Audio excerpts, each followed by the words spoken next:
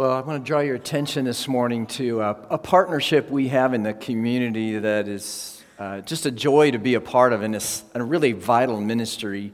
It's called Human Coalition. You may know them by one of their many other previous names, but they are now known as Human Coalition, and they reach out to women and families who are experiencing crisis pregnancies. And they have their annual event, 4,000 Steps, coming up Saturday, April 28th at Open Door Church in Raleigh. You can get information at their website. One of our people who are involved, Daphne, is in the lobby with a table with all kinds of information about how you, or perhaps your small group, is looking for a way to do something missionally in our community. This is a beautiful, beautiful thing to do together as a group. So that information is available in the lobby. But our elders are really behind this ministry, and towards that end, every year we have, if you noticed in your bulletin, there's a column for our Journey of Faith Capital campaign. We give away 10% of that money as an expression of worship to the Lord and in anticipation of what we're going to do in about a year or a little more, 2 years, when we're debt-free. So we give away 10% of that money, and this first quarter's tithe, so to speak, is going to Human Coalition. It's only probably $4,000 or $5,000, but in a year, when we're debt-free, we'll be able to do 10 times that much with those resources, and we're really, really excited about that. And I hope you can add to that personally and join them at this important event that's coming up in a couple of weeks. Now, we have, today, obviously, we're having the Lord's Supper together at the close of our time. And the Lord's table at Northwake is open to anyone who's a follower of Jesus Christ, who is walking in fellowship with Him. If you are willing to repent of your sin and draw near to Christ and experience His grace, then this table is for you as a follower of Christ. And again, we like to use the side aisles and this center aisle to come to the table, and these aisles here to return to your seat, just in terms of getting back and forth easily. So, you can open your Bibles to the book of Joshua, probably the first chapter, and I'll pray for us again as we do that. Bow with me, please. Lord, have mercy on us now. Teach us how to love you, how to see you, how to worship you through the book of Joshua as we enter it together today. Again, give us ears to hear and gladness of heart to receive it, we pray in Christ's name. Amen. So, the 2013 commencement speech at MIT was made by a guy named Drew Houston. He's the founder of Dropbox. If you use Dropbox, he's the founder. This is some of his remarks went like this. He says, "When I think about it, the happiest and most successful people I know don't just love what they do. They're obsessed with solving an important problem, something that matters to them." He says, "They remind me of a dog chasing a tennis ball." He said, "Their eyes go a little crazy. The leash snaps, they go bounding off, plowing through whatever gets in the way." He says, "So it's not about pushing yourself.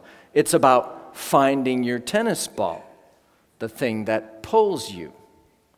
And he asks this question: what is your tennis ball? It's a really good question. What is your tennis ball? And it helps you realize that picking your tennis ball really matters, and there's so many things vying for our heart's affections these days. Some days we feel like this. Watch this little clip.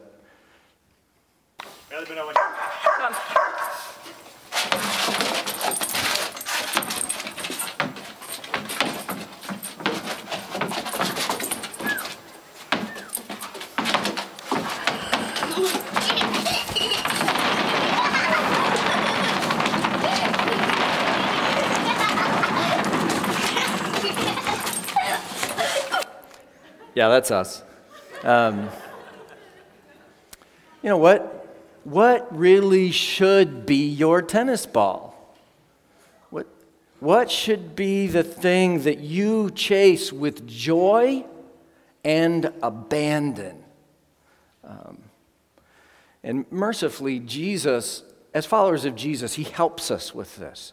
When he says in Mark chapter 12, someone asks him, which commandment is the most important of all? And Jesus answered, the most important is, hear, O Israel, the Lord our God, the Lord is one, and you shall love the Lord your God with all your heart, with all your soul, with all your mind, with all your strength.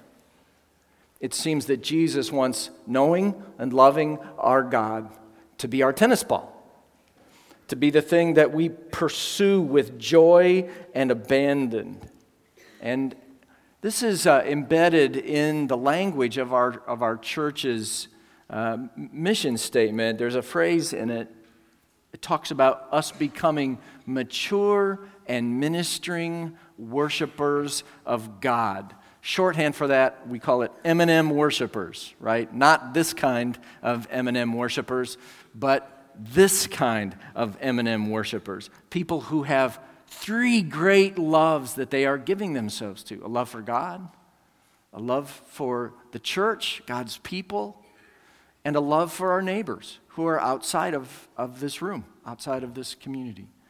And today I want us to think about that first circle that we're devoting ourselves to, our love for God, the thing that Jesus says is the most important thing that we can give ourselves to. How can we make loving God our tennis ball? How do we make knowing and loving God the thing that we pursue with joy and abandon? And today what I'd like to do, we'll use the early part of the book of Joshua to do this, but there's two things that help me, two very simple things. I want to share those with you today. The first is praying a simple little prayer. I call it praying Peter's prayer. And it's taken from Peter's profession of love for Jesus in John chapter 21. In John chapter 21, Peter says to Jesus, Lord, you know that I love you. And then I add this little phrase, this little request, help me to love you more. It's a very simple little prayer that I try to pray each morning and as often as I can throughout the day. Lord, you know that I love you. Help me to love you more. Jesus says that's supposed to be our tennis ball. That's the most important thing in the world. And it's one of the prayers that I attach to this. I wear a little bracelet with a cross on it. And it's one of the prayers that I attach to that bracelet. When I'm mindful of this bracelet, it's one of the things that comes to my mind to pray, to confess my love for God, and to ask Him to help me to love Him more.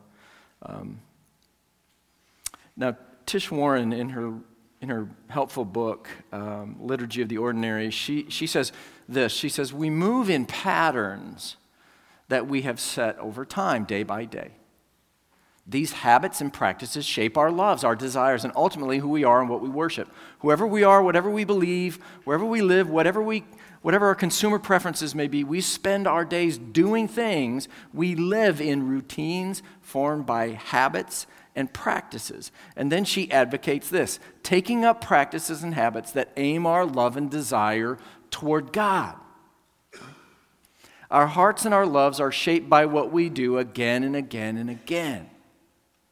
The crucible of our formation, she says, is in the monotony of our daily routines. It's in the repetitive and the mundane that I begin to learn to love, to listen, to pay attention to God and to those around me. And I read you that to help you see that if you attach this kind of prayer to an everyday occurrence in your life, part of your everyday life, it helps you find rhythm in praying this thing that then begins to shape our hearts as God grants our requests. So this little prayer, Lord, you know that I love you, help me to love you more, can be one of those heart re-aiming practices. It could be your toothbrushing prayer. You could pray it every time you brush your teeth. I hope you brush your teeth every day. You would pray this every day. It could be your hair brushing prayer. Some brush their hair less than others, but it could be your hair brushing prayer. It could be your car starting little prayer. I think you get the idea.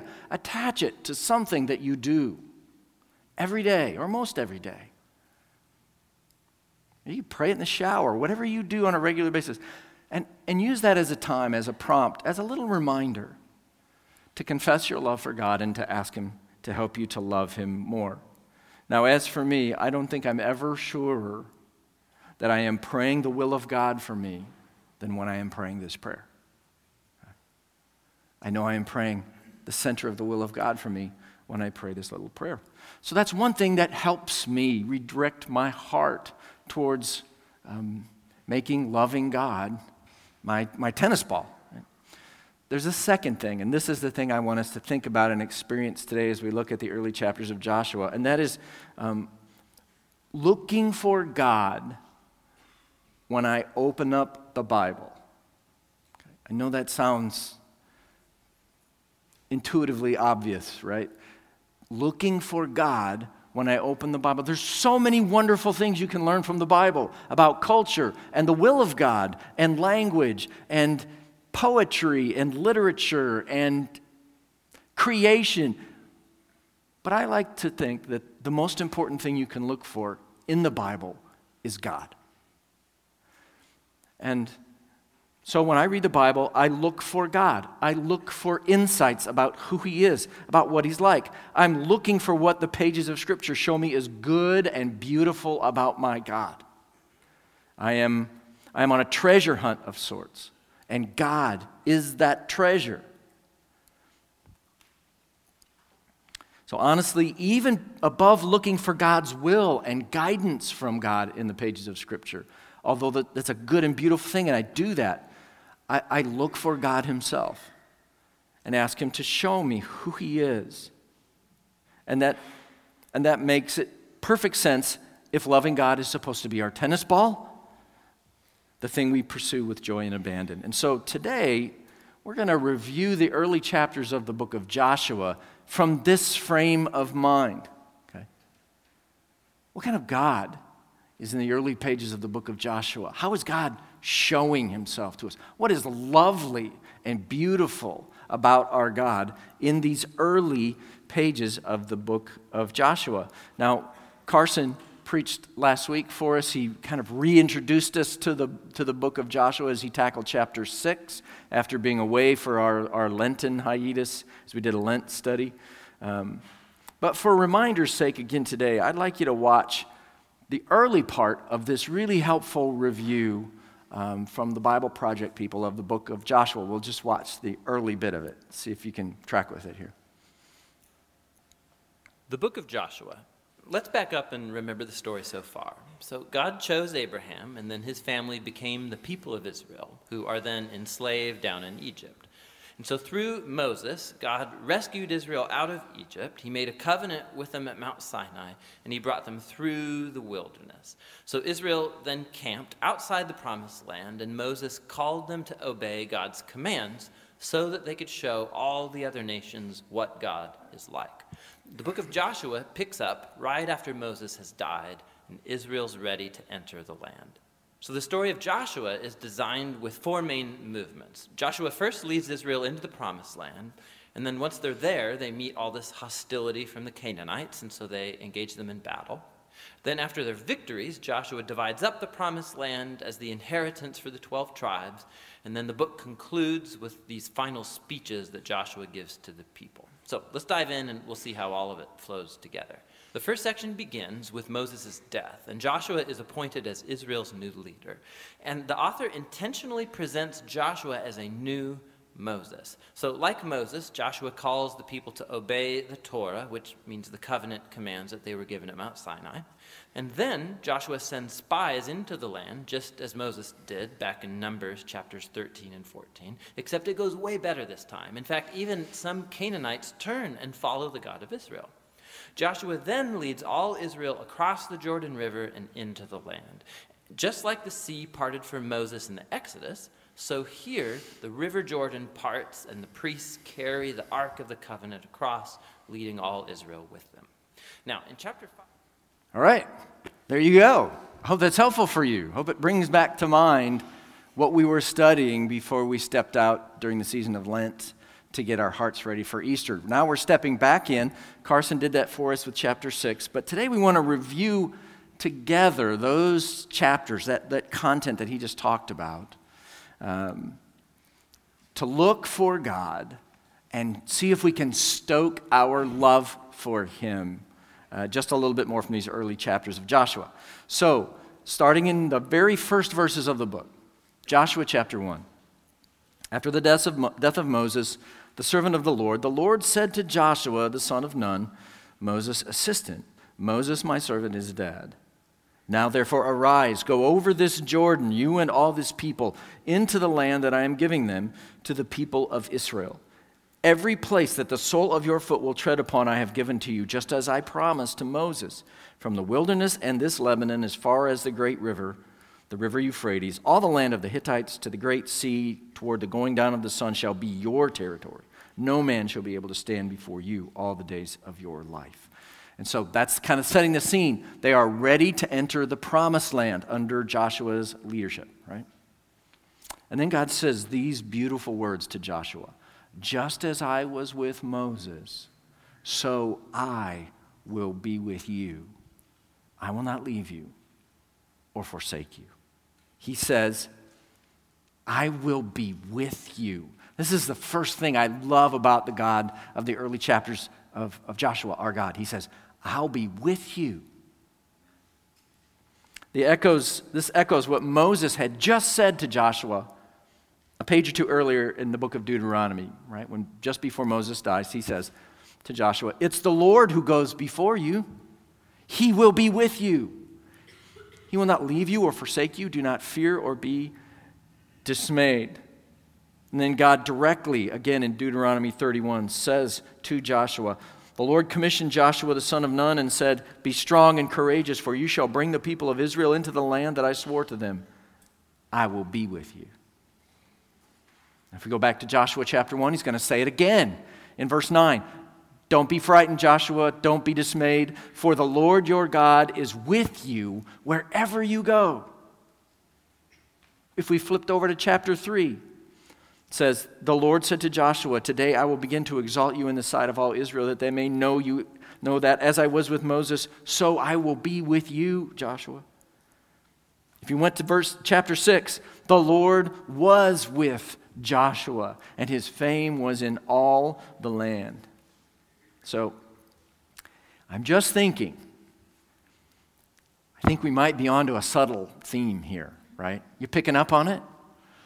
The Lord intends to be with his people, to be for them, to never fail them or forsake them. The writer of the book of Hebrews takes this quote and expands it for us explicitly. He says, keep your life free from the love of money. Be content with what you have. For God has said, I will never leave you nor forsake you. So we can confidently say, the Lord is my helper. I will not fear. What can man do to me? And so he says, we can be free from the love of money because God will never leave us. We can be free from fear because God is with us. He is our helper. There's a lady, her name is Denise Peraza. She's 27 years old. She's one of the survivors of the 2015 San Bernardino shootings, if you remember those. Great tragedy. Her life was spared, but not because the shooters saw her and turned the other way, but because a valiant man named Shannon Johnson shielded her body with his own and saved her life.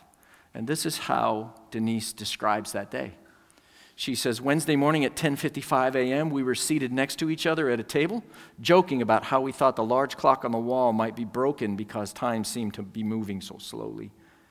I would never have guessed that only 5 minutes later, we would be huddled next to each other under the same table, using a fallen chair as a shield from over 60 rounds of bullets being fired across the room. While I cannot recall every single second that played out that morning, I will always remember his left arm wrapped around me, holding me as close as possible next to him behind that chair. And amidst all the chaos, I'll always remember him saying these three words, I got you. I got you. And there's a sense in which these are God's three words to you. I got you. I'm with you. I'm for you. I will never fail you. I will never forsake you. In a sense, God says, I got you.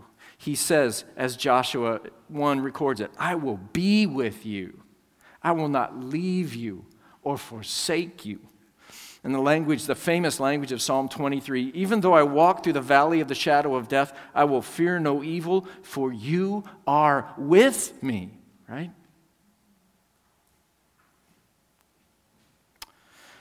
He doesn't abandon us in our troubles. He is with us, just like he was with them on the edge of the Jordan in their day. And this is one of the great symbols in these early passages of Joshua, why the Ark of the Covenant is so central to all of this. Notice in chapter 3, it says, when the people set out from their tents to pass over the Jordan,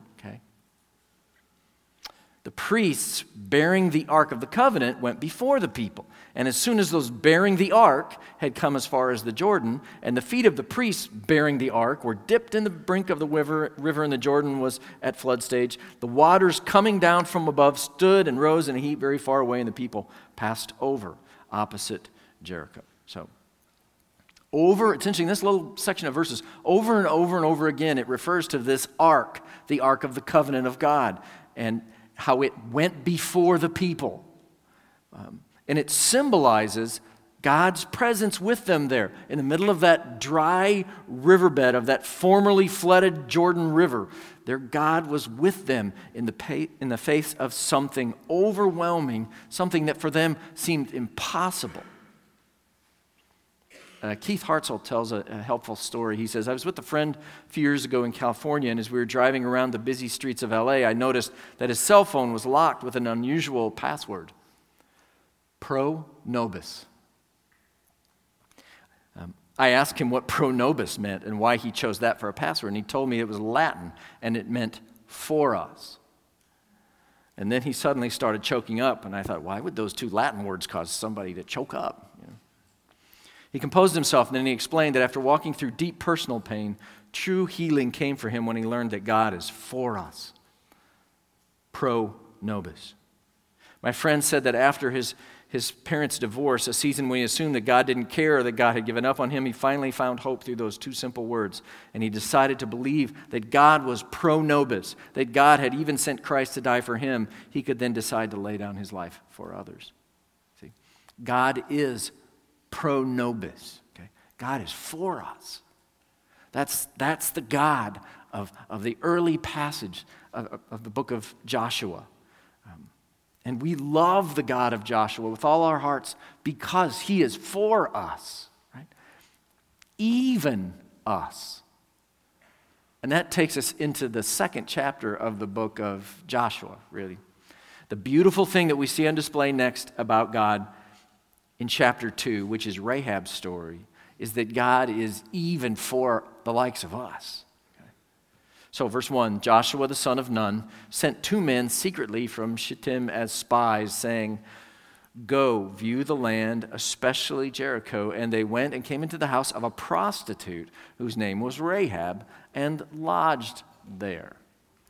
If you scroll down chapter 2 a little farther, we find this prostitute, Rahab, confessing beautifully her faith in God. She says that Yahweh, your God, he is God in the heavens above and on the earth beneath. And if you remember, there's no known contact of Rahab with any Israelites before this time. Somehow, God got his message to her.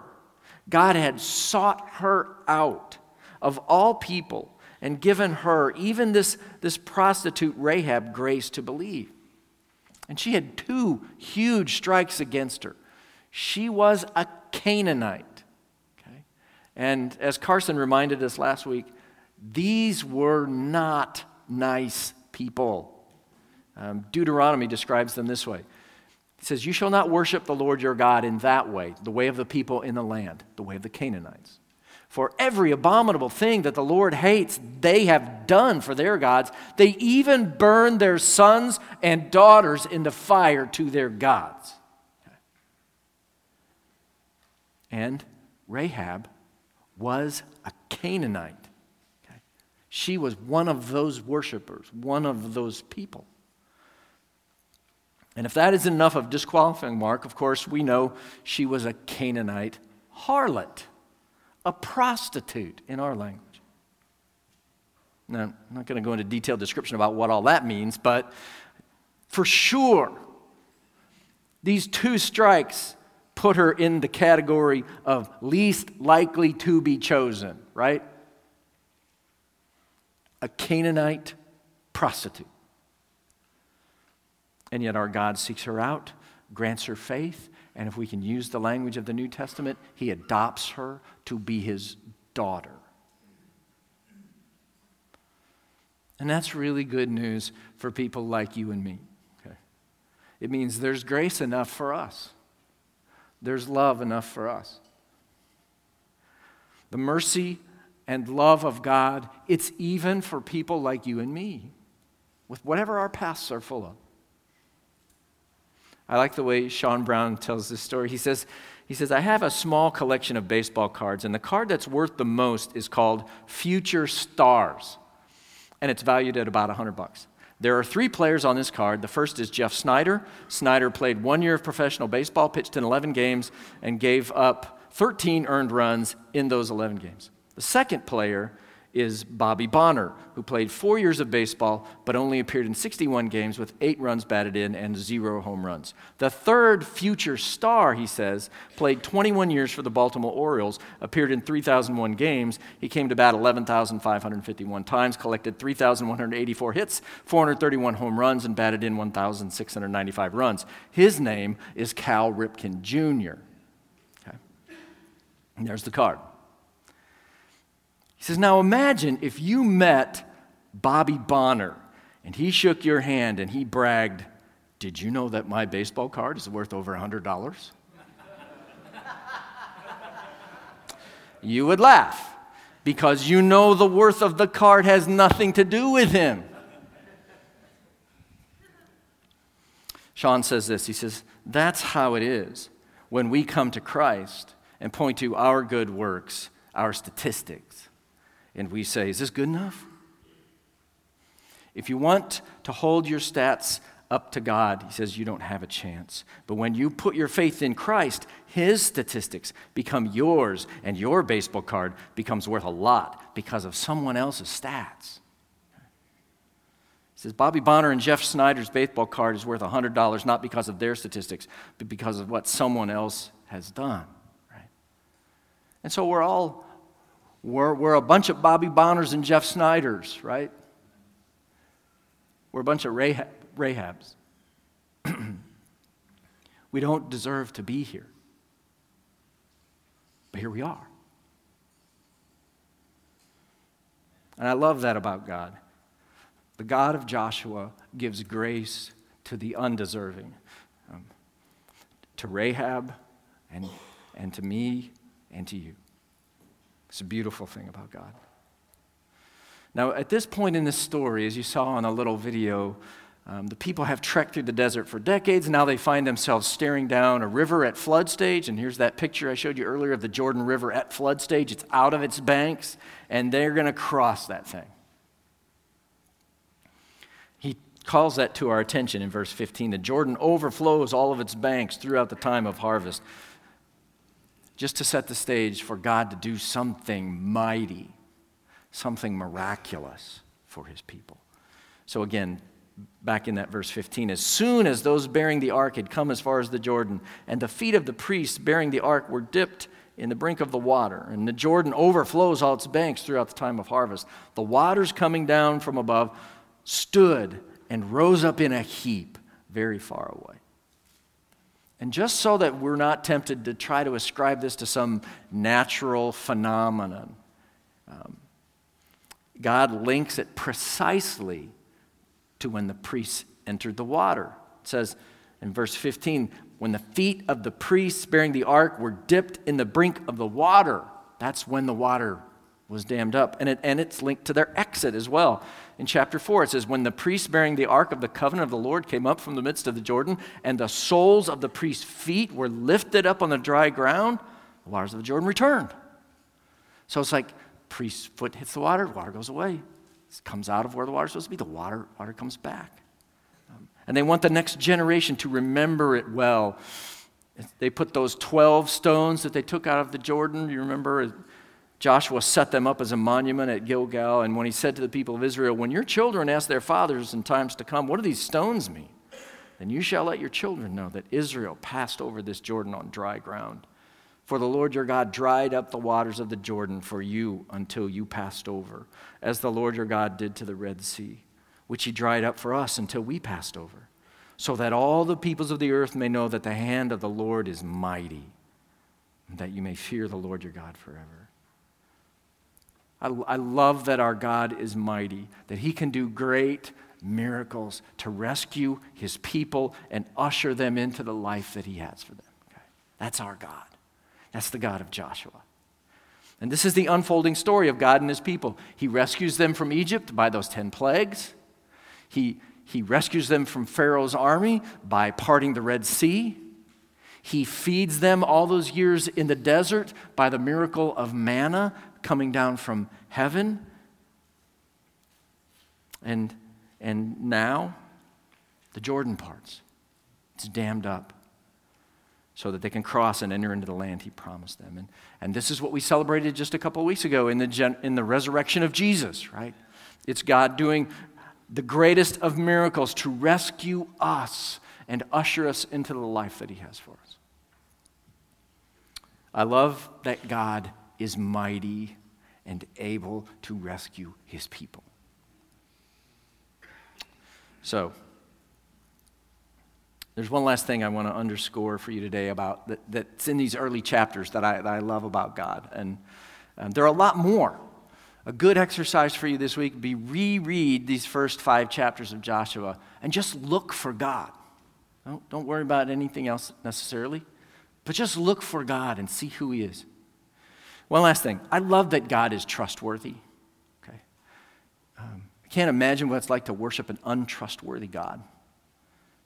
But over and over again in these opening chapters of Joshua, God asked Joshua and his people to trust him. And this is what that ask sounds like. Be strong and courageous. Okay. Verse 6. Verse 7. Only be strong and very courageous. Just 2 verses later, verse 9. Have I not commanded you? Be strong and courageous. We go all the way to chapter 10 of the book where Joshua is going to pass this along to the people. Joshua says to them, do not be afraid or dismayed. Be strong and courageous. Essentially, God is saying here, trust me and don't give in to fear. Trust me.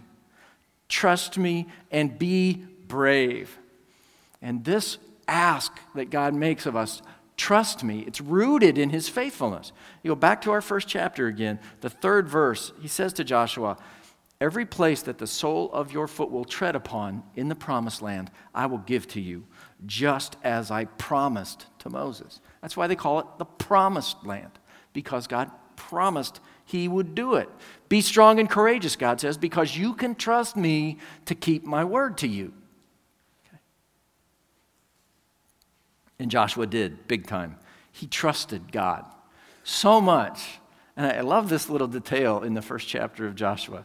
And in verse 10, Joshua commands the officers of the people, pass through the midst of the camp and command the people, prepare your provisions, for within 3 days you are going to pass over this Jordan to go in and take possession of the land. So he is trusting God that in 3 days they're going to be across the Jordan, this flooded river.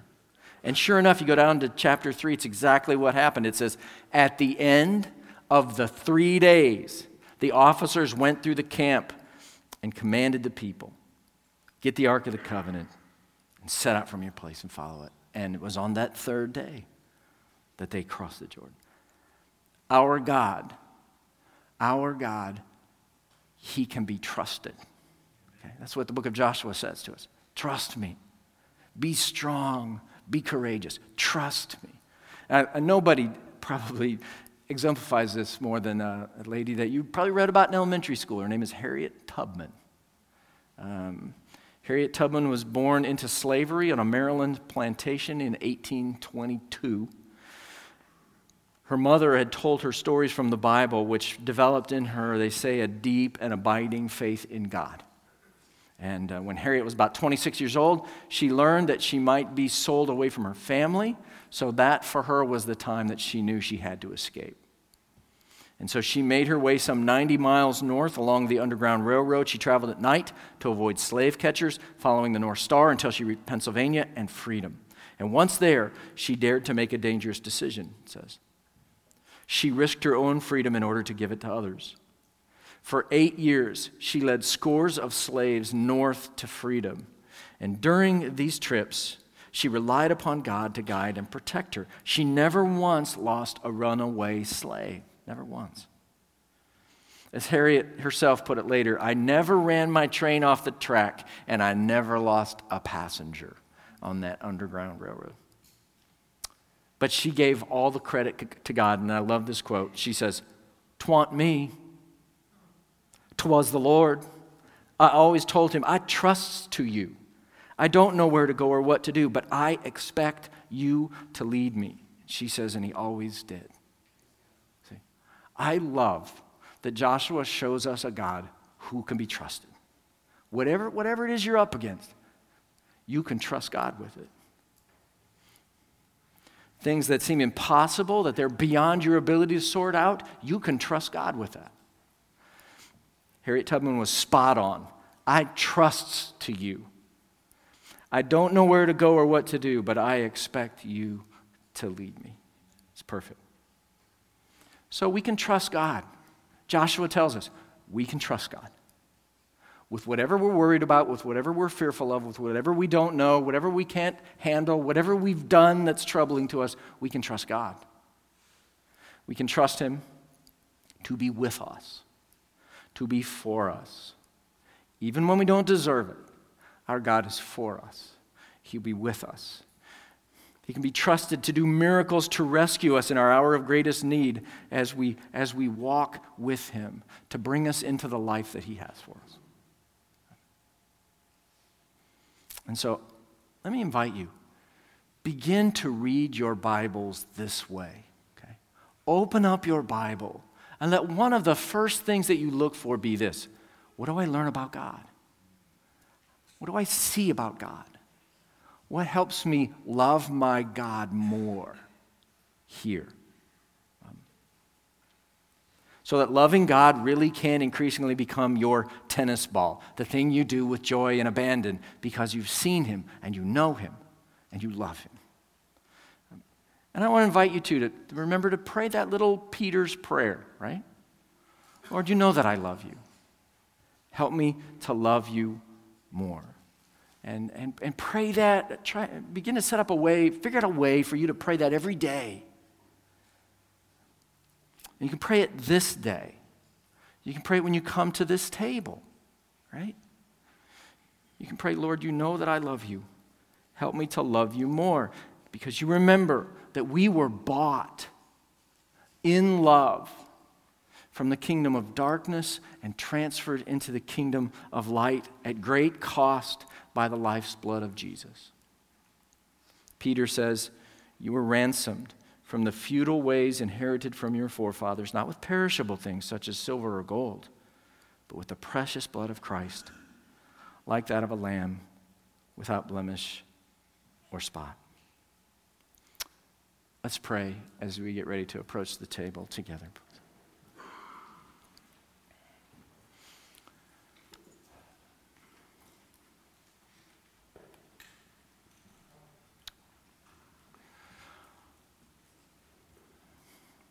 So Lord, help us to love you more than all the other tennis balls bouncing around that are vying for our heart's affections. Help us to love you more. You know that we love you, Lord.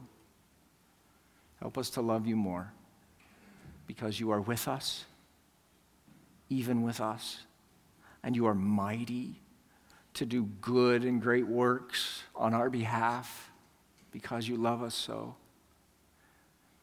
And you are trustworthy, faithful to your promises. Oh God, Help us to love you more. And as we come to this table now,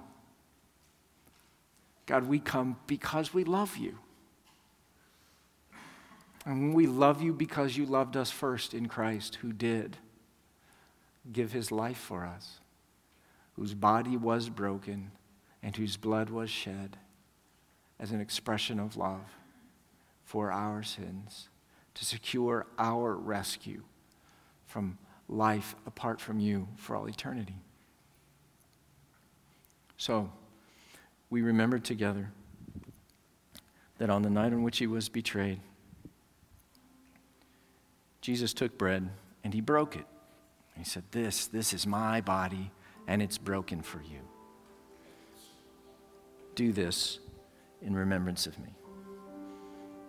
In the same way, after the meal, he took a cup and he said, this cup, it's the new covenant in my blood for the forgiveness of sins. Do this also in remembrance